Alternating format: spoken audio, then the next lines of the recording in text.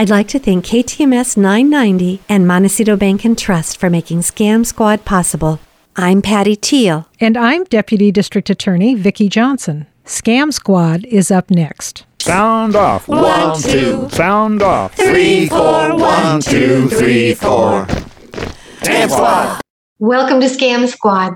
I'm your host, Patty Teal, here as always with Deputy District Attorney Vicki Johnson. And Vicki, we have a guest today who's going to share a story that's going to be an important warning. Absolutely. I'm so happy to have with us today Randy, who called my fraud hotline with a very, very interesting story. It's a story that demonstrates how convincing and sophisticated these current scammers can be. And it really supports my theory that anybody can get scammed. So welcome, Randy, and I'm so glad that you agreed to be on the show today. This started off with a phone call. Is that correct? Tell us about that phone call. Well, the way it originated, I had just completed shopping at a few stores, and I was just going to head home to put my perishables in the refrigerator. And tell me where you live, because where did this all start out? So I live in Santa Maria, and I went to Costco, and then I went to Trader Joe's. Okay. I live a few miles from Trader Joe's, which would be south from the location I was at. North. And I received a phone call. And the phone call stated that I had missed jury duty. And it wasn't just jury duty, it was federal jury duty. Okay. And the federal jury duty, I know that, at least I've heard, they're really strict. They have multiple means of reaching you via letter, via text, via email. So they'll send these notifications through all three of those, at least those three, if not more, ways of reaching you. And this phone call came, said that I missed the federal jury duty, and they had put a warrant out for my arrest because I missed it. Now, who did this phone call supposedly come from? Well, first of all, the phone call came from an unidentifiable number. There was no number. Okay. Which generally I don't answer those calls, but I did. And they stated that they were the Santa Barbara Sheriff's Department. Okay. And I said, well, you guys called me from a no caller ID number. Now, how do I know you're the Sheriff's Department? And right at that moment, the gentleman said, well, just a minute and I'll connect you to the station. And when he connected me, it literally came up as a legitimate number. And I said, well, now how do I know that's the sheriff's number? And they said, Google it and it'll tell you. And sure enough, I Googled it and absolutely was the sheriff's number. Now, did they tell you that you had gotten some communication, that you had signed something? Yes, the way the conversation went. Well, first of all, I asked them, I said, I have groceries and I need to take them home and put them in the refrigerator. And they said, I hope this is okay for me to jump to this point. Sure. They said, no, you cannot even be on the road. What we're going to do is we're going to keep you on an open, constant contact line. And that way we know that you're complying and you cannot take your groceries home. You need to head to Santa Barbara immediately to pay this fine. I'm sorry. You asked me a question and I kind of went off in a different direction. You said that you knew there were several ways that if you were going to be called for federal jury duty, they would notify you. I believe you told me that the fake sheriff said, well, you signed a letter from the marshal's office. Do you recall that? Yeah, so it was a registered letter they sent. Mm-hmm. And I said, well, I do not recall signing a registered letter. Absolutely do not recall that. So as he went on, he continued to inform me that, yes, in fact, I did sign for it. Okay. And as time went on, he almost convinced me that, yeah, maybe I did sign for it, okay, even though I didn't think I did. Well, when I started questioning that, he actually had the information of the date that that letter was sent. He had the information of the date that that letter would have arrived at my house. Now, I have USPS Get Informed, or whatever it is called, so they will inform me as to what is coming on what day. So I actually went into my emails and verified on that date that he said that that letter would have arrived. And in fact, it did or would have. So he gave me the exact date that it would have been here and the date that I supposedly signed for it. Wow. So while you were driving to Santa Barbara, did they tell you to stay on the line? Well, so yeah, I finally made the decision that, yes, they told me if I went to my house to drop off my groceries, I would be going in the wrong direction and I would be considered fleeing. Wow. And they could ping my location and tell which way I was heading. So if I did not want to be arrested, I needed to head directly to Santa Barbara. And I hem-hawed about it because I said I do have groceries that are perishable and they need to get in the refrigerator. Long story short, yes, I said, okay, fine. I'll head towards Santa Barbara. I said, I do want you to realize it's at least an hour drive. And they said, you are not allowed to disconnect, hang up, mute, or avoid this call in any other way. And if you do, you will be considered fleeing. Wow. So we have to have open, constant contact at all times. They were really playing hardball, weren't they? That's scary. Yeah. And you know what? I consider myself, I won't say the king of picking up on scams. I'm very good at it. Mm-hmm. At least I thought. They caught me at a moment. I think it was the federal jury duty part that got me. And then they said that they had a warrant for my arrest. And they sent me a picture of a warrant. And granted, it's a piece of paper that anybody could possibly make a copy of and write a name in there. But again, I was caught in the moment. I thought, wow, this is really legit, you know? Well, and the USPS thing, I get that too, but I wouldn't have known how to go back and to check on that. And it showed that something arrived from them as well. I wonder how they were able to do that. I have no idea how they could do it. Another thing, when it comes to scams, generally speaking, you'll get somebody that might have a voice with a whole different dialect from another country, very hard to understand. And those are really, really leery. But these two gentlemen that they kept transferring me back and forth from were very well spoken, had information that to me, it was like, how did they get that? It must be legit. Yeah. So what did they want you to do when you got to Santa Barbara? Well, so on my way to Santa Barbara, they asked me to pull over so I could check safely what my estimated time of arrival would be to the bank that I was going to access. So I pulled over. I guess I would say fortunately, because I'm not sure what their plan was, if they got that information. But when I did pull over, my maps would not open. So I told them, I can't open it, so I can't tell you. But I can tell you I've made this trip multiple times, and it'll be about this time I'll arrive. And I don't have the exact address of the bank I'm going to, but I know right where it's at. They said, okay, no problem. What we'll do is, again, we're going to have open, constant contact with you. We're going to stay on the line the whole time. And if you hang up, get disconnected, mute this call, again, you're considered fleeing. I said, well, I do have to warn you that I've made this trip many, many times. There's certain locations that I will possibly lose reception. And they said, that's fine. If you lose reception, we will reach right back out to you. At that point, I'm like, well, if you call right back and I don't have reception and I don't answer, you guys need to give me a little time to get out of that area, so I can get back into an area with reception. They said, well, all I can tell you is if it happens too many times, then we're just going to end this and have a sheriff come and arrest you.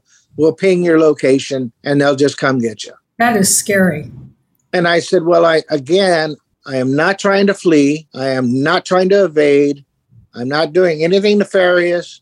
I am just heading to the location I told you I'm heading to. And if I lose reception, I have absolutely no control over it. Why did they want you to go to Santa Barbara? Is that where your bank was? Well, so yeah, before I even headed to Santa Barbara, I said, well, I'm in Santa Maria and they have a station in Orchid. I mean, can I just go down to the Orchid Sheriff Station? And they said, they do not have the capability of releasing this warrant. You'll have to go to Santa Barbara. that kind of got me a little leery in itself. And plus the fact that the warrant was from Los Angeles County, but yet they still wanted me to go to Santa Barbara County. There was red flags, but again, I was lost in the moment. I mean, I was literally shaking. Like, I don't want to get disconnected and have them come get me. Right. I'm not trying to flee. I don't want them to think I'm trying to flee. So, yeah, there's a lot of factors that just accumulated and really got me to the point where I was very, very, very nervous about this whole thing. I can imagine. Well, did they give you an idea of how much money they were going to want you to withdraw? Yeah, so they told me that it was a $45,000 warrant and they needed 10%. And during this time, they're telling me you're going to get this $4,500 and you're going to go to the sheriff's station. So the whole time, my thought is I go to the bank, pull out what I was able to pull out, go to the sheriff's station, and then they mentioned the second floor. So my thought was I get the money from the bank, drive to the sheriff's station, go to the second floor, and pay the sheriffs. That was my whole thought. This is how I thought it was going to work. Well, as I'm driving, I told him, I go, I don't have that kind of money to just pull out of the bank because I have bills I have to pay. I have a car payment. I have a mortgage. I have to eat. I have to pay all my other bills. And if I pull that out, it's going to be a hardship. I'm not going to be able to pay my bills. And the one gentleman said, well, just a minute. I'll call and see if we can get some type of reduction for you because it would be a hardship. So he comes back and he comes back with half of the $4,500, which is $2,250. Said, okay, so if you can pay the $2,250, then, we'll let that go. And I said, even that's going to be hard for me. Well, sir, we've already got your reduction. I don't know what else you want. You really need to pay this. So they're getting a little pushy. And I said, yeah, but I can't live. It's going to be a real problem.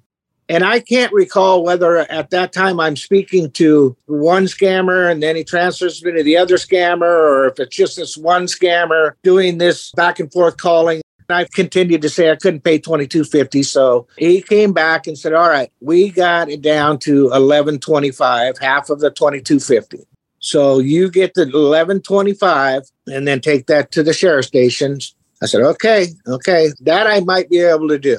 So I got to a few points in the road where I could see the bars dropping, my reception. And I said, there's a possibility I may lose you at this point. So again, I want you to know ahead of time. I'm not hanging up.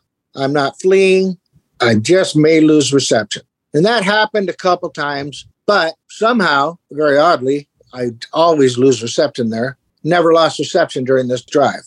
So then I kept telling them it's going to be over an hour. It's going to be over an hour. And they're okay. We're just going to put you on hold. We're going to be on the line listening to you. So if you have any questions, you need to interject anything, just say something and we'll get right back to you. So it was like I'm on silence, but I'm still on the line. And then I tell them, okay, I may lose reception. Okay, thanks for letting us know. If we lose this call, we will be reaching right back out to you. So make sure you answer. And that went on and on. And then I finally got closer to Santa Barbara. And I said, okay, I'm exiting State Street. Somewhere in that conversation, it seemed like they should have known the locations I was talking about, especially being Santa Barbara sheriffs. But it seemed as though they didn't really know where I was talking about. It still didn't click. So then when I said, okay, I'm pulling into the bank parking lot, and I said, look, I've got that money in the bank, but I can't live if I pull it out. And that's when they got a little bit huffy and they said, oh, no. We agreed that you would pay this. They said, and when you're in the bank, you can put your phone in your back pocket. Don't tell them that this is for a warrant, because if you do, it's going to be a federal crime that you're sharing this information and you will be arrested. And they also at times mentioned if I did this, I'd be in jail for months. And I can't recall exactly what that conversation was, but they threatened me with a little bit of jail time or a lot of jail time if I didn't do it their way. Right. I went up to the teller and I said, I need to pull out $4,500. The teller asked, is everything okay? How are you doing? I paused, quite a long pause. And I said, yeah, I'm okay. Anyhow, I pulled out the $4,500 and I got into the parking lot and I said, now I go to the sheriff's station and meet you on the second floor, correct? And that's when he said, oh, no, you go to a gas station, kiosk, or a Walmart, or any place that has a kiosk, and you're going to send the money that way. And then if your signature matches when you get to the sheriff's station, your money will be refunded immediately. And that's when he started coming off with, when you write your signature, can you read it from the first letter to the last? I have okay penmanship. I believe you can read it from the first to the last. Yes. And I said, I'm not going to the sheriff's station, I'm paying at a kiosk at the sheriff's station. They said, no, it's a gas station, a Walmart. And right then it clicked. I knew it was a scam. Thank goodness. So what I did is I pulled over, disconnected the call, which they told me not to do. I called the sheriff's station and they said, absolutely not. Do not pay that. That is a scam. Thank goodness. Wow. I'm so glad you figured it out. Yeah. Yeah. What a story. I drove right back to the bank and I said, I need to redeposit this $4,500 back into my account. I said, I almost got scammed.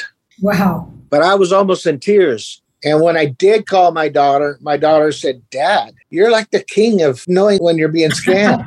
I said, yeah, honey, I know, but they just about got me. Well, these people are professionals and they know just how to hook you in. They know how to scare you just enough so that you're not thinking with your head, you're thinking with your emotions. And I've always maintained that anybody can get scammed. Even the king of knowing scams is vulnerable because they are so good at what they do, these folks. It's frightening. But looking back, what were the red flags? I mean, clearly when they asked you to go pay at a kiosk, that was a huge red flag because they changed their story. This whole time they'd been talking, go to the sheriff, go to the sheriff, go to the sheriff, and all of a sudden it was pay at a kiosk. Huge red flag. Was there anything else, though? One of the major red flags was you cannot disconnect this call. Okay. You need to go pay now. Okay. The urgency of you need to do this and you need to do it now. That's a big red flag. If anybody calls you and asks for money and said they need money, hang up, call whoever it is that's supposedly calling you and verify. Good advice. That's my opinion. But thankfully, you started thinking with your head and you started thinking, wait a minute, they're telling me now not to go to the sheriff's office, to go to a kiosk. Very suspicious. Well, Randy, I think I told you, and I'll share with our listeners, that after you called with your story, I got another phone call from a woman, an older woman, a senior, who fell for this exact same scam. And unfortunately, she did go to the bank and she did follow their instructions and she did lose her money, but she didn't have an hour on the road to sort of start processing what was really going on. They got her to move quickly, go to a local bank, take out the money before she had any time at all to figure out that this could have been a scam. So, Randy, I'm glad you came on the show to share your story. You are really doing a public service because people that hear your story will know what to look out for and they will know what the red flags are. And they will know what the scam is, and they will understand that even though these people are speaking perfect English and pretending they're from the sheriff's department, they're scammers. Well, you did a great job. Thank you very much, Randy. Thank you. We appreciate you coming on. That was a very good story, Vicki, and I'm so glad that you had that guest on the show. Boy, they had so many answers, didn't they? They did? Yeah. I can understand because they sounded legitimate. Mm-hmm. It's interesting how effective it is if somebody sounds authentic, legitimate, authoritative. You sort of click into, oh my gosh, this is law enforcement. I've got to do what they say. Mm-hmm. You don't question. Vicki, do you have any good news? I do. You know how I always love it when romance scammers get caught because that's such a dangerous and terrible scam? Well, this is the good news. So this was a 28-year-old Indian citizen who was living in the United States illegally. And he started lower down in this criminal corporation and worked his way up. He first acted as a runner in the romance scams, and he would go to different Target stores in Chicago because, of course, often scammers ask their victims to pay with gift cards. So he would take these gift cards, go to various Target stores, and get the money off of the gift cards. That was his first job. In later years, he managed other runners as they traveled throughout the country, picking up packages filled with cash from different victims. So he sort of moved up in the corporate organization, but it sort of demonstrates that these are like big corporations. And one of the scams was where the scammer would coerce their victims into believing that they were federal agents that they were talking to, and that the agents were investigating them, and that the only way they could avoid prosecution was to buy gift cards and transfer to the scammer. So it's a little bit like what our guest today, Randy, went through. They were posing as federal agents, and the only way to get out from under whatever it was that was supposed to be happening to these poor victims was to send money. Anyway, this person who started off small but ended up a manager in this criminal enterprise finally got caught, and he pled guilty, and he'll be going to federal prison. So that will be the end of his career. Oh, good. I'm glad it was short-lived. Yes. Would you remind our listeners of the fraud hotline number? Yes. Area code 805-568-2442. And I'll repeat that, 805-568-2442. And please call me and share your story, because just like our last guest, I got a hold of him through the fraud hotline, and he was kind enough to share his story. And I think he's right that this will protect other people from getting caught in this scam. Absolutely. Thank you so much, Vicki. Take care. Thank you, Patty. Okay. Bye. Bye.